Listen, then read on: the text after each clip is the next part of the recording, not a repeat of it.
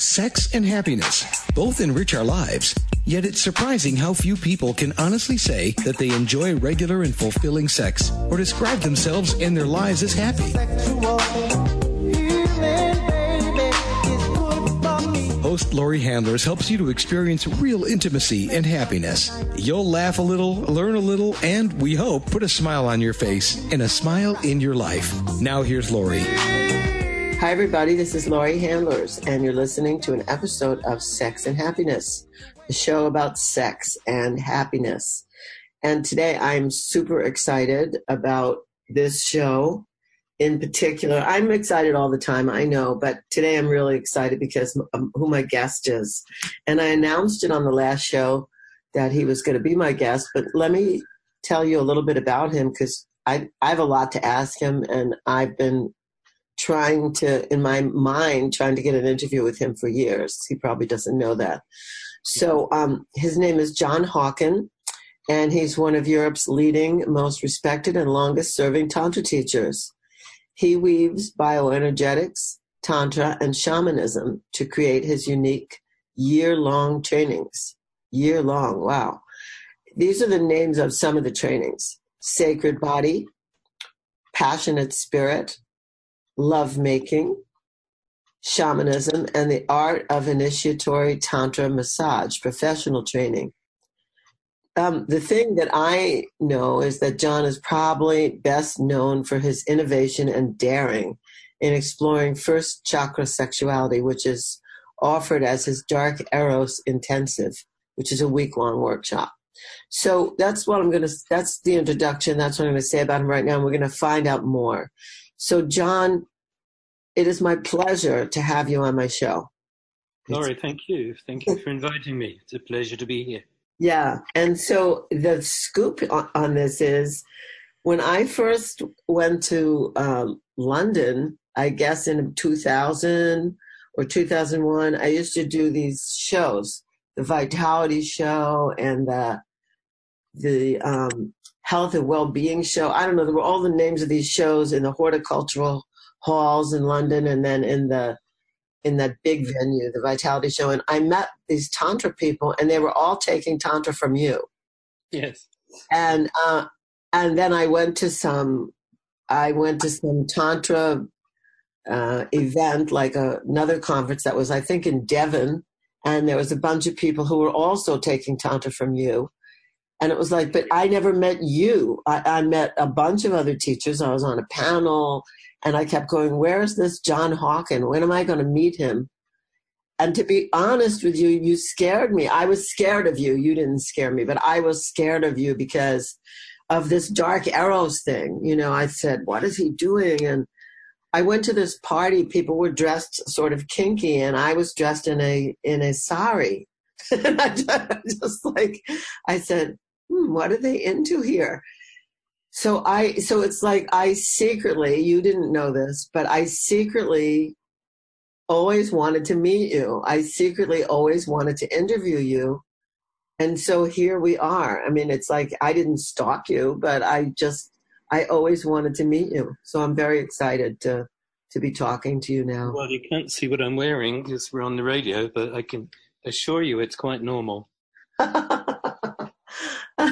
That's great. So you're not wearing like a kilt with floggers and all kinds of things. I wouldn't dream of it, no. That's not my style at all. That's great, John. Yeah, I mean, you know, the mind is a terrible thing. It can conjure up all kinds of stories and all kinds of imaginary things. And so I did about you, but you fascinated me, and I couldn't, you know, I didn't find you. So here we are, and I'm really excited. So how long have you been teaching? Like, let's go back to how long have you been actually teaching this subject, Tantra and related things? Tantra for 28 years now. And before that, I was teaching bioenergetics. I had a therapy center. So altogether, 40 years, really. Wow. That's amazing. And bioenergetics, you know, I also studied bioenergetics. It's so funny. I took there was in the 60s, in the late 60s, I studied bioenergetics and kinesiology and psychodrama. Yes. And so my background is all that, but mostly bioenergetics is what I fell in love with. The funny thing is, though. Yes, I remember workshops with Reich's daughter, Eva. Yeah. And with his biographer, Myron Sharaf. Yes, those were the exciting early days, weren't they? Yeah, the early days of bioenergetics, and then Alexander Lowen came along and made it more popular, and that's what you were doing. And obviously, you and I both know then the value of body-centered therapies, body-centered focus. I mean, when people tell me they're in therapy, and I say, "You mean talk therapy?" Yeah. No, what I like about bioenergetics is that you don't have an authority telling you their interpretation of your behavior. The body is the key, and it's like the body is the touchstone of what is true. So the therapist points out to you, okay, can you feel this tension in your body? What's it expressing? Can you feel this posture? And that becomes the authority. As you start looking at yourself through the body, nobody is telling you anything. You're discovering it with the help of the therapist. That's what I love about bioenergetics. Yeah. So how did that translate for you? Like, then you translated that. Like, what was your first introduction to Tantra? I mean, did you, I'm just going to ask you this. For me, I always felt like sex, like after I had sex for the first time, I think it was 18 or whatever. And I said, this can't be it. Like I in my own body was feeling something much deeper and something much more holistic, I guess. I don't even know the word for it, but inside me, I said, this experience I just had is not it. Mm-hmm. There's something more, but I don't know how to find it, and I don't know what words to talk about it. Did you feel the same way? Well, actually, I was 18 as well, almost 19.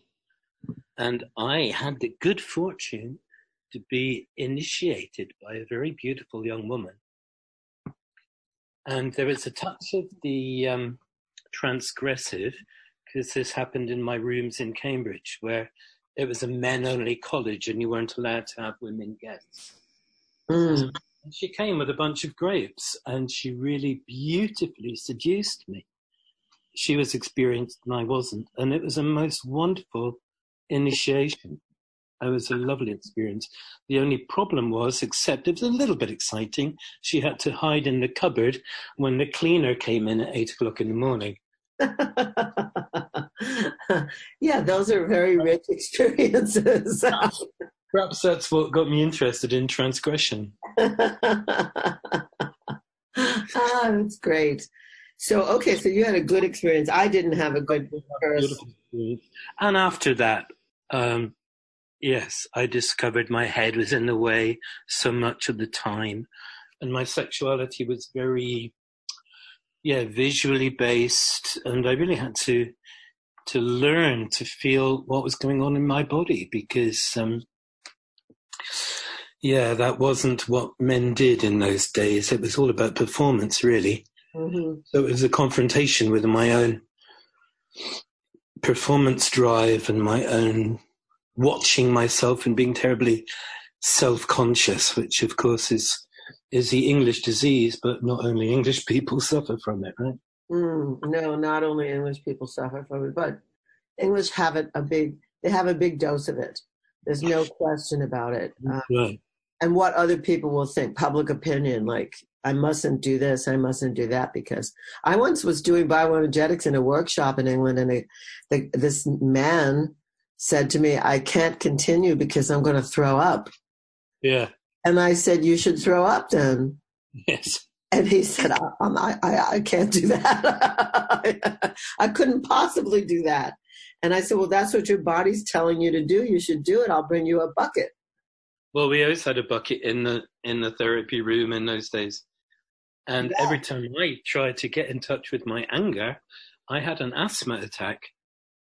Yeah, all the muscles in my lungs and around the heart just shut down, which is, of course, happened in my teenage years as well. From about 10 or 11, I started having asthma. And this feeling of not having space for myself or to be myself. So that was one of the major themes I was working on in bioenergetics for myself. Wow. Yeah. I had asthma too, by the way, but I got rid of it at 7. I don't know. I had it earlier, and I think I think it was about abandonment. I'm not really sure, My bioenergetics teacher actually told me that I have some bone structure on my chest that looks like I had this big abandonment thing, that when I was probably an infant, I held my breath. I don't know, but to me, bioenergetics has just made the most sense. It saved my life. Where the chest is sunken in? It's not sunken. It's actually sticking out a little bit. Right. Yeah, like just right. I don't know what this part is called. Maybe when we finish this talk together, I'll turn the camera on and I'll point, so you can see the part of my chest that sticks out a little bit. She said it was from holding my breath and a feeling of abandonment. So holding your breath in, then yes, holding it in and then it explodes out when I finally had to breathe. Yeah, that's what we do in asthma, isn't it? It's having the trust to actually let go and let the breath flow out, and actually tolerating the emptiness. That's what's hard. Yeah, that's hard. And I don't know, did you ever smoke cigarettes? No, not then. No, not for only recently. Oh, which I stopped again recently as well, but no, not in those days. Because when I smoked cigarettes, it was the only time I could actually feel that I was breathing. Yeah. And then I used it I didn't have any boundaries then, this whole conversation about boundaries and consent. I didn't know what boundaries were. I wasn't, my father would just barge in my room any old time he wanted to talk to me about whatever. I had no privacy growing up. And so I didn't know what boundaries were. I didn't know how to keep a certain distance from people or tell them to keep a certain distance from me. So I smoked cigarettes. I used to blow smoke between me and everyone so that I could have a boundary. It was it was so crazy. Well, I created a boundary by going away to university to about the furthest place away from my parents' home as you could get to. Yeah. So I couldn't go home at weekends, and I did my best not to go home in the holidays either, by doing lots of exciting things. I totally understand. I totally understand. So let's go to how you. So you had this clinic. I'm assuming was it in London? Your clinic, your bioenergetic center? No, actually, it was in Germany. Oh, in Germany. So you actually moved away from home. Well, I was. I'll tell you the story a bit earlier, because my journey really started when I started getting interested in experimental theatre. I did a lot of theatre at Cambridge, and when I finished there, I noticed that there were scholarships to go to Poland. And in Poland was the most interesting experimental theatre called the Theatre Laboratory, run by a man called Jerzy Grotowski, who wrote a book called Towards a Poor Theatre. And so I just wrote off and applied for a scholarship to actually go there without knowing whether it was possible or not. And I got the scholarship, but I heard nothing from the theatre. Then I actually got a job in television on a production training scheme. And then one day a telegram arrived, and it was in French, except I couldn't distinguish one word from another. It was just a whole row of letters. And finally I worked it out that it was inviting me to come for an audition at the Theatre Laboratory on the 2nd of January, 1974. And everybody talked like it was going to Siberia. It was because it was the wrong side of the Iron Curtain in those days. And I didn't know what to do. So I threw the I Ching for the first time in my life. Actually, for the last time, really seriously, I just only went. And it came out at Revolution. So I thought, well, I better go and do this. So I went off to Poland on the 1st of January, and there was a train strike, and there was an electricity strike, and a 3-day working week in England. It was really bad. And I caught the train that was one train of the day to the ferry, crossed Germany, went through Berlin at 5 o'clock in the morning, woke up in Berlin railway station, watching everybody walking to work in deadly silence in the snow. And it really did feel like I'd landed in Siberia. Yeah, imagine. Got to Poland at 5 o'clock in the afternoon in the snow. And I had this address to go to, which was called Hotel Stadion Olimpijski. And I didn't know only Polish. I was looking up the words for yes and no in a phrase book in the train. And this Hotel Stadion Olimpijski turned out to be the Olympic Stadium that Hitler had built in the 1930s.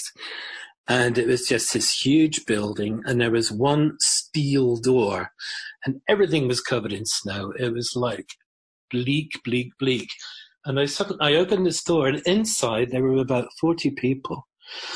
The whole place was lit by candles. People were drumming and playing guitars and singing. And it was all the people who'd come from all over the world for these auditions. And that's when my life changed. Wow. It sounds like you walked, it sounds like the Twilight Zone. You walked out from this bleak thing into this warm, wonderful, experience. And you were so courageous, John, to like leave England and go somewhere like completely in the unknown. Well, I guess I must have been, but I never felt very courageous. In fact, most of my life, I've just kind of followed my instincts or followed my nose where things led. And I never thought of myself as very courageous, but I did notice, all my friends from university and everything, they've now got proper jobs as psychiatrists and as theatre directors. And I'm just carrying on searching and ending up as a Tantra teacher, kind of really on the far end of the limb of the tree I was climbing. Yeah, amazing. But without feeling that I was particularly courageous. I just one day woke up and noticed I was still going and everybody else had more or less stopped. Yeah. Yeah. Well, that's a great thing. This experience in Poland was amazing because Grotowski's work with his theatre was all about dropping the masks, stopping pretending, dropping all the habits. And what he was interested in was getting down to the essence of being human. And he talked about theatre as the one place where you could just be. You didn't have to represent anything. You could just put a human being with their emotions, with their way of being in front of an audience, and they just were. Yeah. And all of his work was dropping the masks and dropping everything that got in the way of just being. And those people were just so open and energetically powerful and spontaneous and emotional and amazing. And I just realized what a kind of uptight, heady, intellectual Englishman I was. Well, we're going to need to take a break here for a moment. When we come back, we'll talk more about it, like where that led to, like what the work is that you're doing now, et cetera. But I want to let you know before we go to break that today I post on Facebook 5 days a week, Monday through Friday. And today I posted about dropping the masks. So I just want to... Synchronicity. Yeah, very much so. There's no coincidence. All right. So if you just tuned in, you're listening to Sex and Happiness. I am talking with John Hawken, who is really well known as a Tantra teacher in Europe. He's just said he was an uptight Englishman, but compared to most Englishmen, he is not. And he's teaching people to actually be, to everything he just said. He has been teaching people to be for quite some time. So when we come back, we're going to find out some about his teachings and about just see what we can learn on this show. So please stay tuned. We'll be right back. Did you ever stop to think that love is your birthright? That you don't need to earn it or prove it? You just need to live it. I'm personally inviting you to the path of true love, power, and freedom. If you're ready to enliven your soul through conscious sexuality and dive deeply into profound ritual that frees your heart, I'm inviting you to join us for the Spiritual Sexual Shamanic Experience. This is better known to most of you as the ISTA Level 1 training. I am regularly leading these courses along with a team of accomplished facilitators all around the world. As a matter of fact, these trainings have taken place in 34 countries. For information on when I'm leading, go to butterflyworkshops.com. Or for a full schedule, you can go to schooloftemplearts.org. Please consider this invitation seriously because love and freedom are your natural state of being. Are you wondering what book to read to jumpstart your life? Get the best from relationships? Attain the deepest feelings of intimacy? Do you want the best sex along with great happiness? Get your copy of Sex and Happiness, The Tantric Laws of Intimacy by Laurie Handlers right now. You'll learn how to make love in the unknown, take the performance anxiety and reaching a goal out of sex. You'll learn subtle ways of communication and really important practices to empower you when dealing with an intimate partner. You'll let go of blame and struggle. Doesn't this sound great? Sex and Happiness puts the innocence back into sex and gives Tantra the respect it deserves. Take charge of your life, physically, emotionally, and spiritually with Sex and Happiness by Laurie Handlers. Only $19.99 paperback and $14.99 ebook. Order your copy today by going to butterflyworkshops.com. That's butterflyworkshops.com for your copy of Sex and Happiness. If you're a woman who could use a little zest and zing in your arousal response, or maybe you know women or a woman who could use this, because many women say that their feelings of desire, arousal, and sexual satisfaction don't happen as naturally or as often as they'd like. So I want to tell you about Zestra, because Zestra was developed to meet this much-needed option for women. Zestra's safe and a patented blend of botanical oils and extracts, and it's created to help women have increased sexual sensations. Zestra comes in convenient single-dose personal packets. Each packet keeps the essential arousal oils and extracts free, fresh, and safe from light. And with application of Zestra, it starts to work within 3 to 5 minutes. And at about 10 minutes, there's something called the Zestra Rush. And that can last up to about 45 minutes. The great news is that Zestra can be used as frequently as you like during each sexual experience. Now, I'm somebody who believes that all women deserve sexual satisfaction. That's why I do this show, in case you hadn't noticed. So I believe that men and women deserve sexual satisfaction. So if you're a woman who isn't getting that kind of arousal response that you want, please call 877-426-8047. That's 877-426-8047. And please remember to say you heard about Zestra from Laurie Handlers on the Sex and Happiness Show.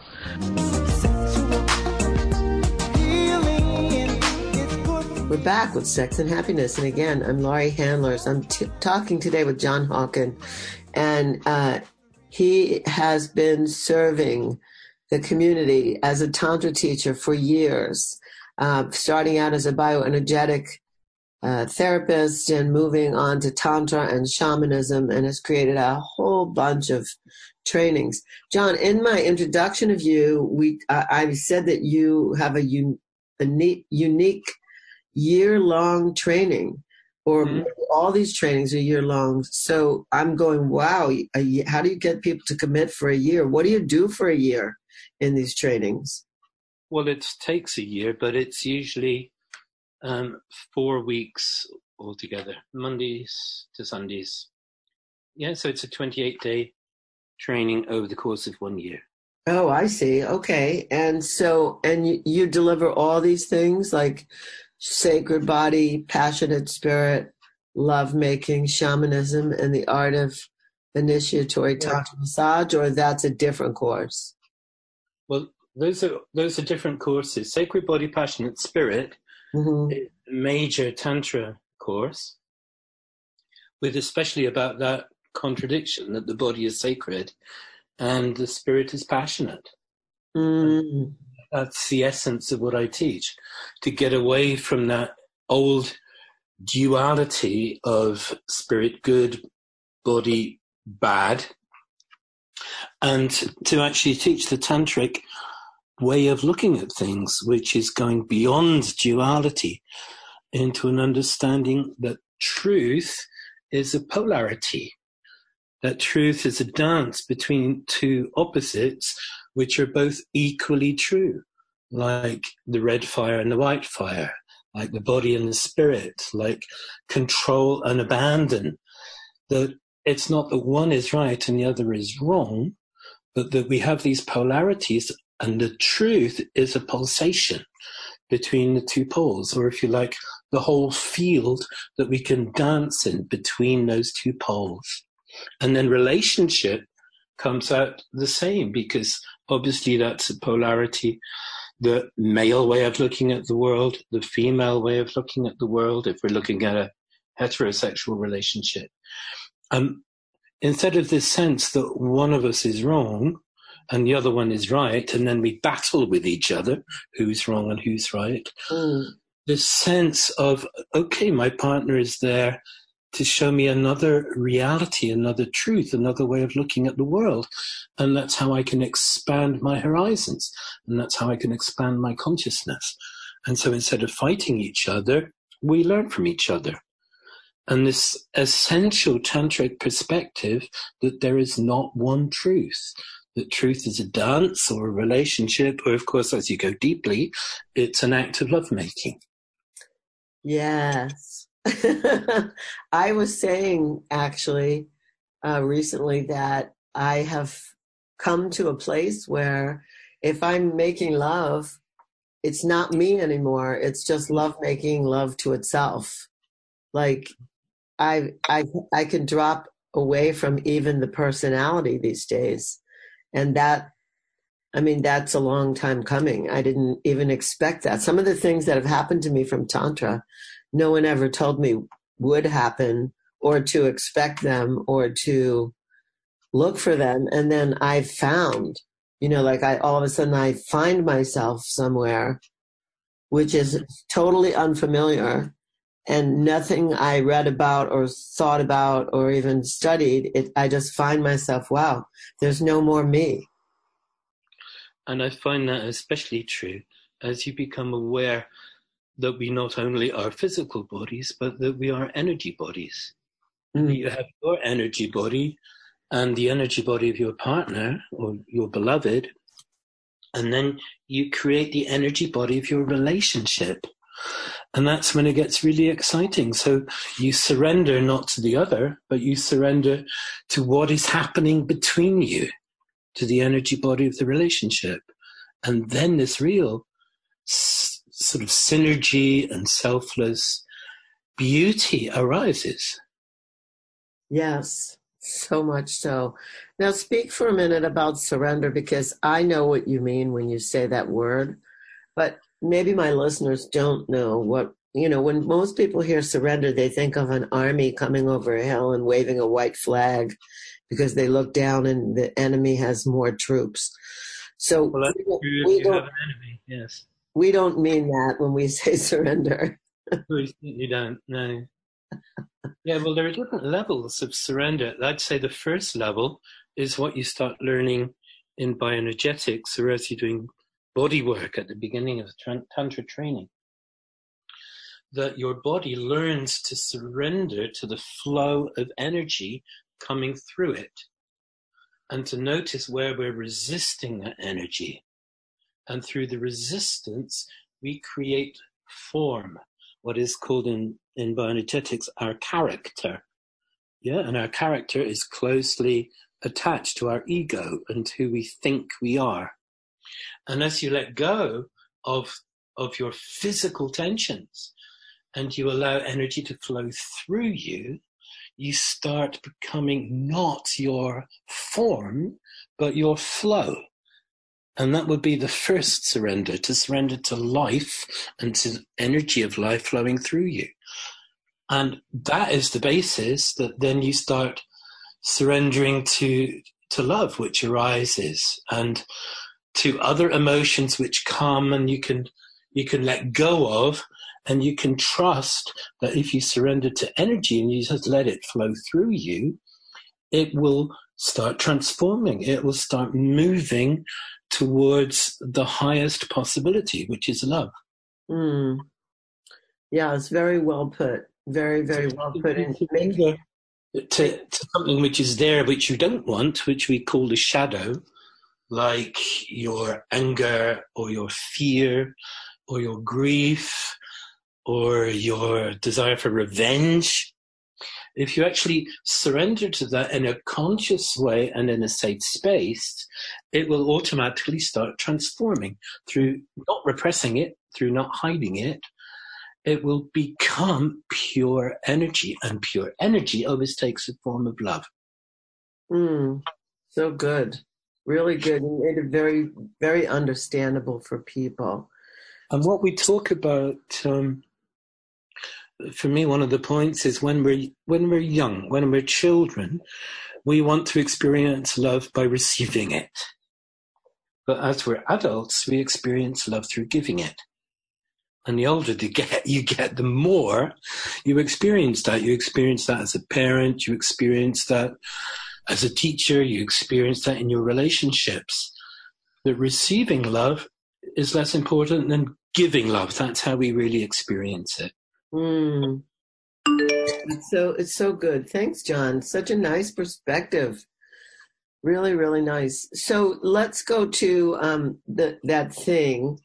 Let's go to the thing that I guess where you were innovative at the beginning, probably before many of the other. Like, I teach a course now, which surprises me. It's called Tantra Meets BDSM, because one of my students, he was a student of mine for about 15 years. He took all the Tantra he could from me and then some others. And then he got interested in the kink world. And one day he called me and he said, I think we should teach together. You do the bioenergetic parts and the Tantra parts about getting to bliss in tantric ways, like eye gazing, etc. And I'll do the parts that have to do with kink. And I said, okay, and I've learned so much from teaching this course with him. But you were doing this before, I think, anybody. You definitely looked into what they call dark eros. Before anyone was doing it. And again, I'm going to say that took courage and braveness, even if you didn't experience yourself as courageous. You something led you there. Some flow you were on led you there. How did that happen? How did you wake up to that? Well, I started off with my own experience that I was a sickeningly good boy. Okay. I wasn't naughty because if I had been naughty, I would have been punished by the withdrawal of love. My mother, she managed to find things that I wasn't doing well enough, and she brought me up with being disappointed. So horrific emotional withdrawal. And I usually had to search around for days on end and try and find out what it was that I had done, because I had no idea. So I was brought up, if you like, by psychological means, the withdrawal of love. And then I remember reading the Jungle Book. And in the Jungle Book, Baloo and Bagheera say to Mowgli, don't play with the monkeys. So what's the first thing he does? He goes off and he plays with the monkeys. Of course. And the monkeys kidnap him and take him to the old temple, which is their base. And Baloo and Bagheera have to come and rescue him. And then it says in the book, okay, I think Baloo puts Mowgli over his knee and spanks him for about 2 minutes. And then it says, and afterwards, they were the best of friends again and had a huge feast to celebrate. And I was going, what? This is possible? I don't know this in my life. I know days or a couple of weeks of just this psychological withdrawal of energy. The idea that after 2 minutes they could be the best of friends again was like a revelation, you know? Yeah. So I thought, well, then it can't be a bad thing getting spanked, you know, instead of all this psychological torment. And then I got interested in Tom Sawyer. Hold on 1 second. Hold on. I have to pull the plug on this. I just have to pull the plug on that. Let me count us in again. I'm going to have to tell somebody to take this out. Okay, hold on. You'll start right where you were. 5, 4, 3, 2, 1, go. So then I got interested in Tom Sawyer, and Tom and Huckleberry Finn. They can decide if they want to go off and play truant and spend the day down on the river, and they know they'll get a flogging when they get back to school. But they can then calculate: is it worth it? And then there's this episode where he falls in love with Becky, the judge's daughter, and she's accidentally spilled the teacher's ink on the book. And the teacher's going to each child in the class, was it you? Was it you? And just before he gets to Becky, Tom jumps up and says, it was me. And so he takes the punishment. He's seen as a hero in the eyes of everybody in the class, and Becky falls in love with him. And I thought that was a very good thing. So I got interested in transgression and a physical punishment on the first chakra, on your bottom, as an affirmation of your energy of individuality, your anal energy, that you're able to be naughty and transgressive and stand up against the authorities, because I wasn't able to as a child. Wow, that's an interesting way of looking at it. That's really an interesting way of looking at it. Yeah, an affirmation of your independence, or what, you know. Yeah, because that's what anal sexuality is about. You start feeling the energy down in the base of the spine, in your first chakra. It goes down into your legs. You start standing up for yourself as an individual. It's the energy that kicks off the process of individuation. Mm-hmm. And, you know, the English novelist D.H. Lawrence, he writes about it. Yes. And he has this book called The Fantasia of the Unconscious. And he talks about the great energy centers of the body.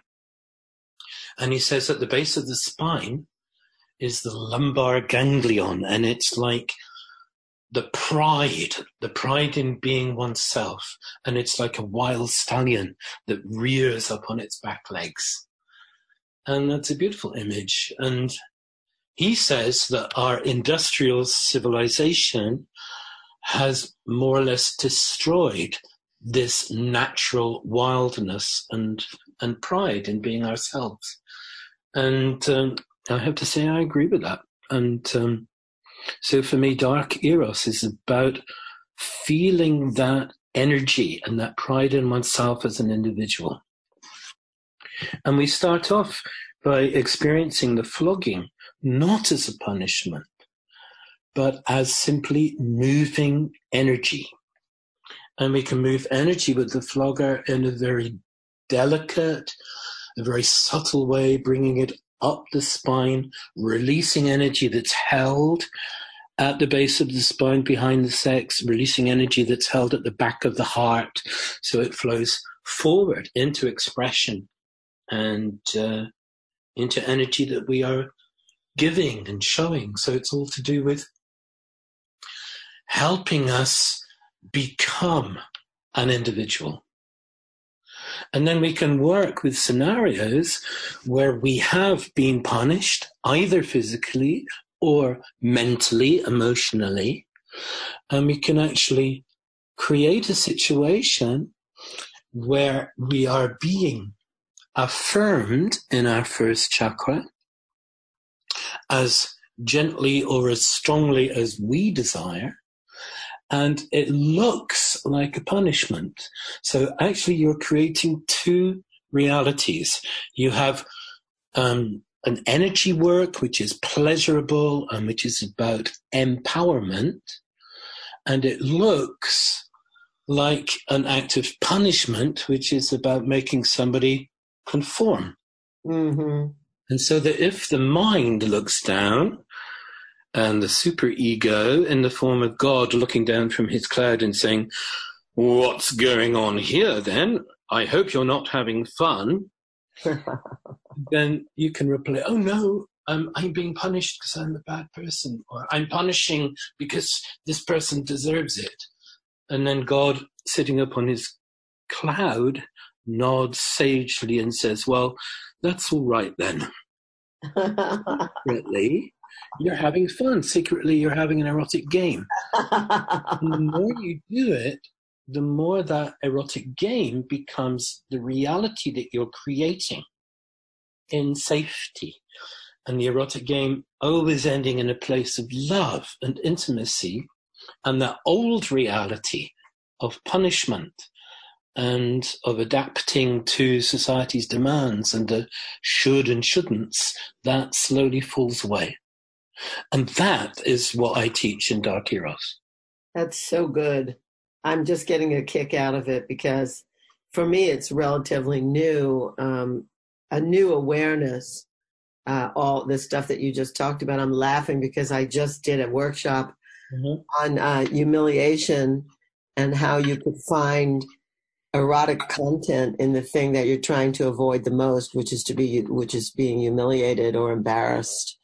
And public opinion. It's you that is able to watch the humiliation, yes, but isn't the humiliation.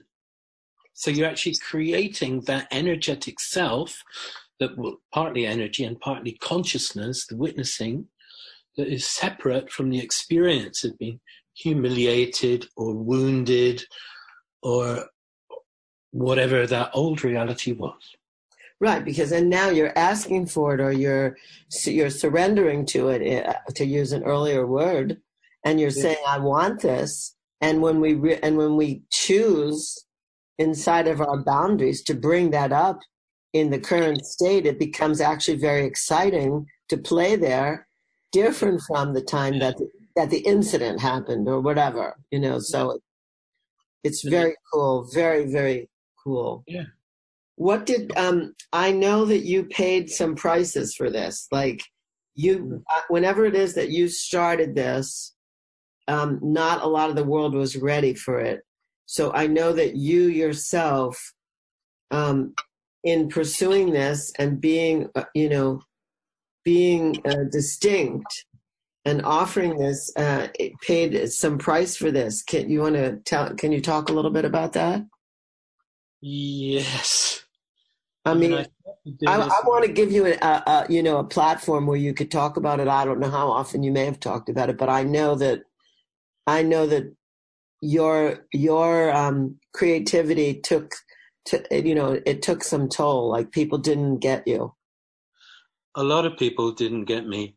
I mean, I started my interest in this when I was still a therapist, and I got especially interested in working with people who punished themselves in psychological ways. And my way of working with it was, one, to make the punishment physical rather than mental, because then you could grasp it, you could actually feel it, and to divide up the two roles of the punisher and the one being punished so that you could actually identify with one and meet the other.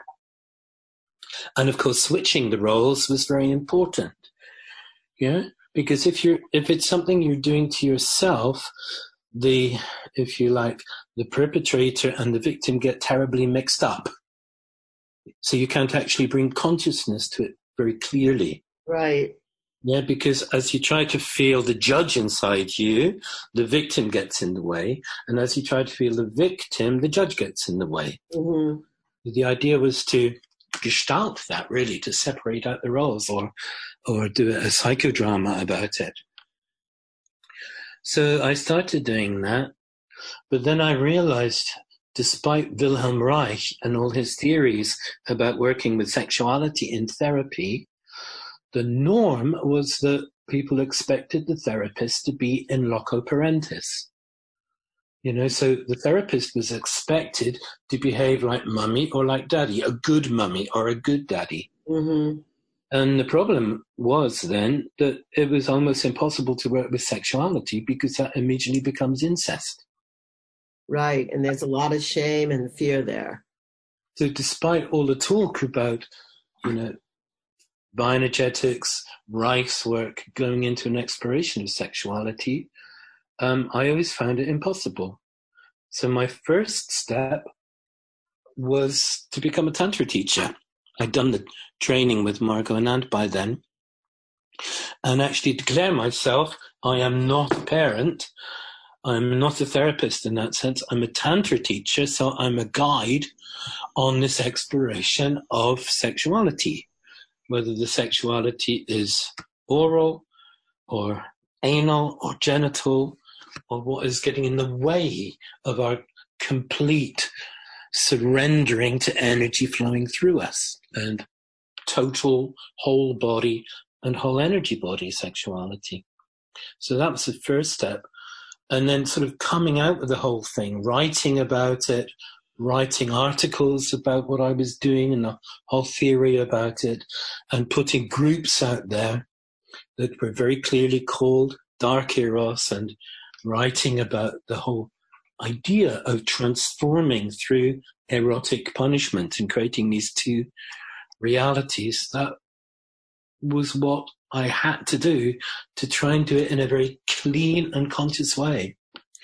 But being right at the beginning, the only other person who I met in those days who was doing this was an ex-nun who was working as a domina in Hamburg.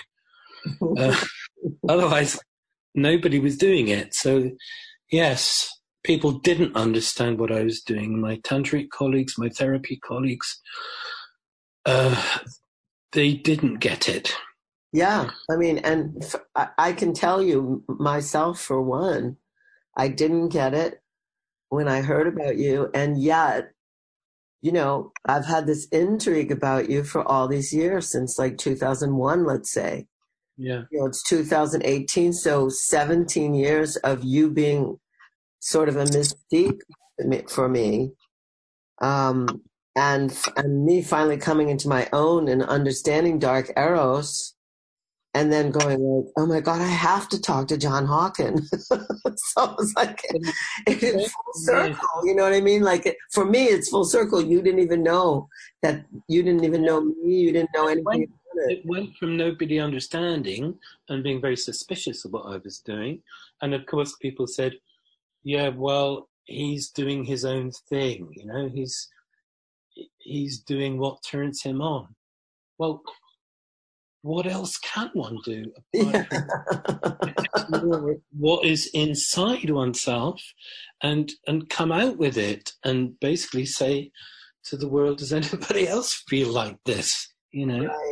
Right. And obviously people did, because people have been loving you. People did, and now it's gone from one Dark Eros training a year to this summer I'm doing 3, 2 in English and 1 in German.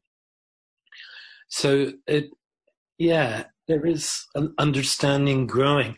But the problem is people get onto the idea of Tantra and BDSM, and then they go in the other direction. And the whole thing is about, okay, aren't we amazing because we're doing this daring stuff? And so you're back in ego in the other direction. Right. Actually getting people to stay in the middle and ask themselves deeply, so what's behind this? What is actually deeply motivating me? Yes. Yeah, very good. What's the spiritual urge behind the surrender here? Surrendering to a higher force and surrendering to energy and surrendering control, as you hopefully learn to do in sex, is something that you can do under the whip. But the danger is, instead of the whip helping you let go, that the whip is forcing you. So it becomes a perpetuation of the old rape fantasy that Nancy Friday writes about. No woman actually wants to be raped, but they have fantasies about it because they're not allowed to want sex. And so to be made to have sex becomes a fantasy. Yes. Yeah, and to be made to feel energy through BDSM is a fantasy that can be lived out without going into the sensitivity, without going into the whole process of letting go of one's own control. Right. And so for me, it's important to do this work, but to emphasize that Tantra is a way of sensitivity, not of more and more sensation. Exactly. And then surrendering to love as the bottom line or the top line of all of it, surrendering to love. Yeah, but surrendering to love is an experience that arises as you surrender to the shadow. Mm-hmm. You simply surrender to the energy in the form it is, and it transforms and it becomes love very, very clearly every time if you really go into the energy. Mm-hmm. But if you have the idea of surrendering to love, it's less likely to happen because then, it's another image that you're trying to live out. Yeah. And Tantra is about the opposite of living out an image of yourself. Yeah, then it becomes no surrender in that. It's another narcissistic process. Yeah. And for me, narcissism is the big enemy in Tantra. It's the danger. It's a shadow of Tantra. Yeah. Look at me. I'm one of the beautiful people. That's amazing. Well, we're going to take another break here. When we come back, this is a wonderful segment. Thank you so much for clarifying all that and really explaining it. I think, I just think it's more palatable when you speak about it this way. Mm-hmm. Really, really wonderful. In the next segment, I'm going to ask you about a book that you've written and about how people can get in touch with you, how they can find out about all these courses that you're doing. And we'll talk also about Crete, maybe in France, some things that you're doing in some unique places. So if you just tuned in, you're listening to Sex and Happiness. I'm interviewing John Hawken, and we're having a lovely time, really talking about going into the body, going into the feelings, going into bioenergetics, and then also into the shadow aspects, the parts where we've had desires but haven't known how to reach what's going on in them, and just exquisite stuff. So we'll be right back. Please stay tuned. Hi, I want to talk to you seriously about going on vacation. To me, vacation is really important, and I want to be somewhere that really stimulates me and really is fun. I want to tell you about a vacation you can come on where you can deepen your intimacy while also being at the perfect vacation.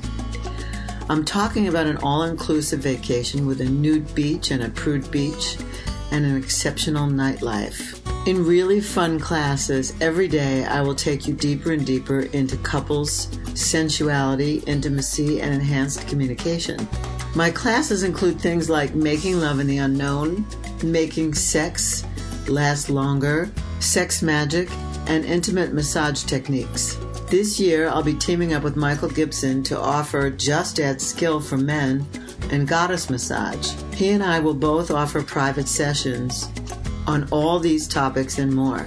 So, you're asking when? October 13th to the 20th. The location is Hedonism 2 Resort in Negril, Jamaica. I really want you to come on this vacation with me. I'm not kidding. It changed my life to be in an environment like hedonism. So to book, call Tom's Trips. The number is 800-285-0853. That's 800-285-0853.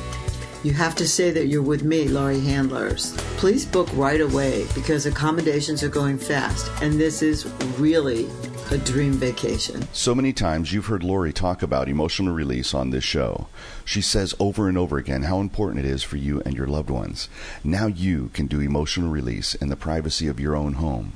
And you can practice Ladihan too, meditation that prepares you for making love in the unknown. In her CD, Shamanic Release and Ladihan, she creates a safe and sacred space in which you can do the powerful work Laurie is known for in her Butterfly Workshops courses. Laurie sets you up with the proper positioning and breathing. Then she guides you through each emotional state to the beat of tribal African rhythms. This CD actually provides an easy way to do emotional clearing work on a regular basis.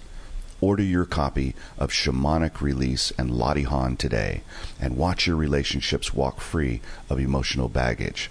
To order your copy, go to butterflyworkshops.com right now. As a sex and happiness coach, I understand that increased sexual participation intensifies sexual responsiveness and desire, as well as overall health and well-being. My experience with the Sybian has personally increased my sexual response, and I can now train women to use this machine to have peak orgasms as often as possible. I strongly believe this will add to their health and well-being whether they have a partner or not. The beauty and the miracle of the human body is that it adapts and changes much more rapidly than people change their beliefs or their opinions. The Sybian can make any woman's body more resilient with each peak orgasm. Sybian is an amazing experience, often described as the Lamborghini of sex toys. If you're a woman and you can get yourself to look at Sybian, you should do so. It won't take away from your partner. It will only add. Trust me on this. I love my Sybian. Go to Sybian.com. That's SYBIAN.com, or call 1-800-253-6135. That's 800-253-6135. And say Laurie Handlers told you about Sybian. And by the way, if you do have a partner, ask about Venus for Men. That's Venus, VENUS, for men.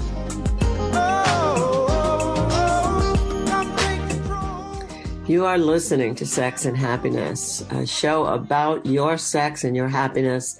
And hopefully through the things that John's talking about here, you are getting some clue as to some things that may be going on for you and how and why you might seek to start studying Tantra and then going further into it. So I'm saying that I'm giving it a commercial plug because John's taking us deep in this particular conversation that we're having, and if you identify with any of us, when we met each other earlier this week about Tantra being more than eye gazing, right?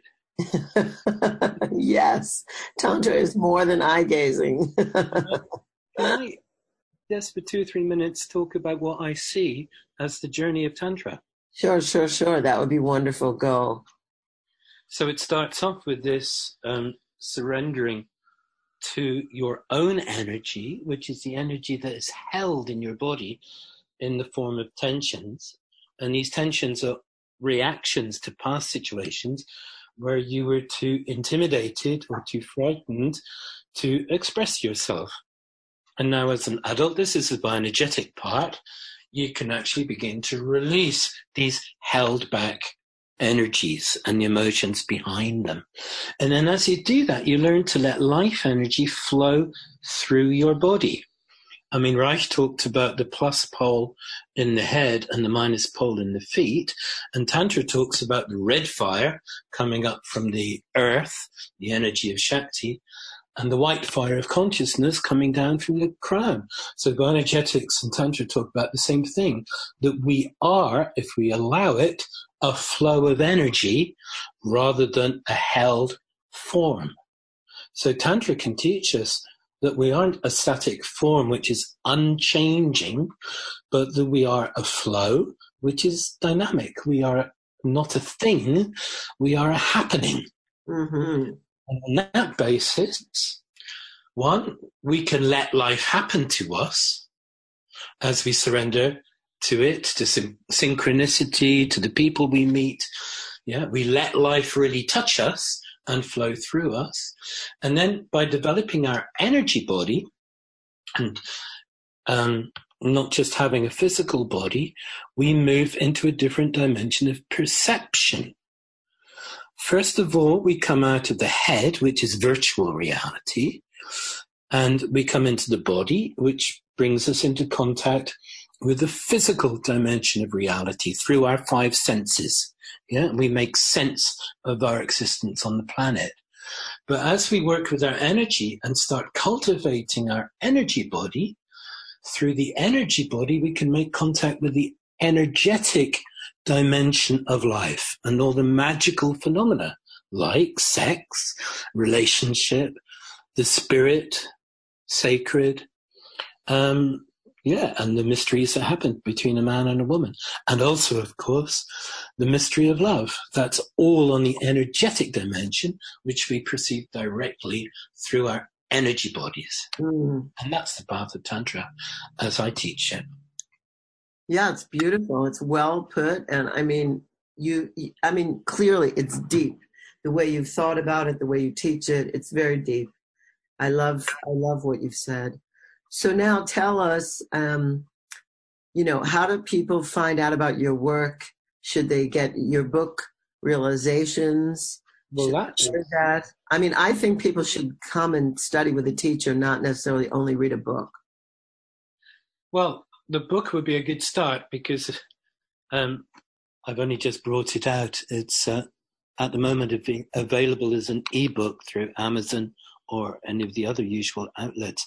And it's been online since the 1st of April. And basically in the book, you can read all the stuff that I say on my groups. Okay. So it's about 150 pithy points from Tantra, from shamanism, from bioenergetics, and from Dark Eros. Mm-hmm. For example, I talk about, that Gestalt shape where you have a wine glass, which is full of water to 50%. And the question is the glass half full or half empty? Right. So I talk about that and I said, well, everybody knows the answer. It depends how you look at it. Right. But what does how you look at it depend on? And if you look at it from your mind, the glass is always half empty because your mind is calculating, is it enough? And if you look at it from your heart and from your direct experience, maybe of being thirsty, the glass is always half full. And this is kind of the key. Am I looking at things through my mind or am I looking at things through my heart and my experience? If I'm feeling really thirsty, the glass will always be half full and I'll really enjoy that water and not think about, is it enough? Mm-hmm. Just as a little example of the kind of, so there's 150 realizations, and that's one of them. So as an example. Congratulations, though. I didn't know that you just came out with a book. So the book is called Realizations, and you can get it on Amazon as an ebook. Yes. And then you have It says here you have pilgrimage holidays to India, Mexico, Guatemala, Crete, and France, and Cornwall. So we don't have time for you to tell us about all of them, but maybe you want to pick something, or just tell us kind of like what's behind a pilgrimage holiday, like what might happen to someone if they join you. Well, the Cornwall one is the one I've been doing longest. I started doing that when I was working as a therapist in Germany, that I actually took people to my landscape. And I started working with the 4 elements and the shamanic power places, the stone circles, the underground temples, the standing stones, and that amazing, beautiful landscape of the 4 elements and the ocean and the cliffs. And it simply strongly affects people's inner landscape. So we work with the inner landscape through being out in this very powerful natural landscape. Mm-hmm. That's the landscape in Crete and the sacred places there, or in the southwest France and the Mary Magdalene places. So it's a direct inspiration, and doing meditations and energy work to experience deeply these powerful places. And I learned through shamanism how to open the energetic gateway of a power place and help people make contact with the other world through the gateway, which is in each power place. Mm-hmm. Well, I've been to the power places in India, Mexico, and Guatemala. So I definitely understand what you're talking about. Just hanging around in some of those places is amazing. Yes, like in India, the trip is to the tantric temples. Mm-hmm. And, just some of them are sacred Hindu temples, so you can just be there and quietly meditate. But we do go to a very hidden one where you can actually sit in Yap Yum and do tantric meditations, energy work in that energy, and it is it's worth it. It's amazing. Yes, absolutely. I agree. Well, John, it's been my pleasure to have you today. I want to know if people want to get in contact with you, what's the website or what's the best way to find you? Yep, the website is called thepathsoftransformation.com. Okay, thepathsoftransformation.com. Very, very good. And the paths being Tantra, Tantric Massage, Dark Eros, Shamanism, Bioenergetics, and the Path of Pilgrimage. Wonderful. Really. Thank you so much for agreeing to be my guest today. I'm thrilled. I'm just thrilled. I'm looking forward to meeting you in person. I don't know when that's going to be, but I would like that to happen. So, who knows when it will be. I will definitely make that happen in some way. And I just thank you. I really thank you for the work that you're doing. I thank you for your expression, the whole way that you put it. It makes it, just the whole way you talk about it is so sacred. It's so sacred. That's what I'm coming away with, just feeling like so deeply everything I experience as the sacred and profound. So, John, thank you. Thank you. Yeah. So everybody, please tune in next time when I will have another amazing guest. I don't know exactly who it will be, but hopefully you are getting sexier and happier as you listen and getting motivated to do your own work. So this is Laurie Handler signing off, thanking you for being my wonderful audience. I'll be back with you next week with Sex and Happiness.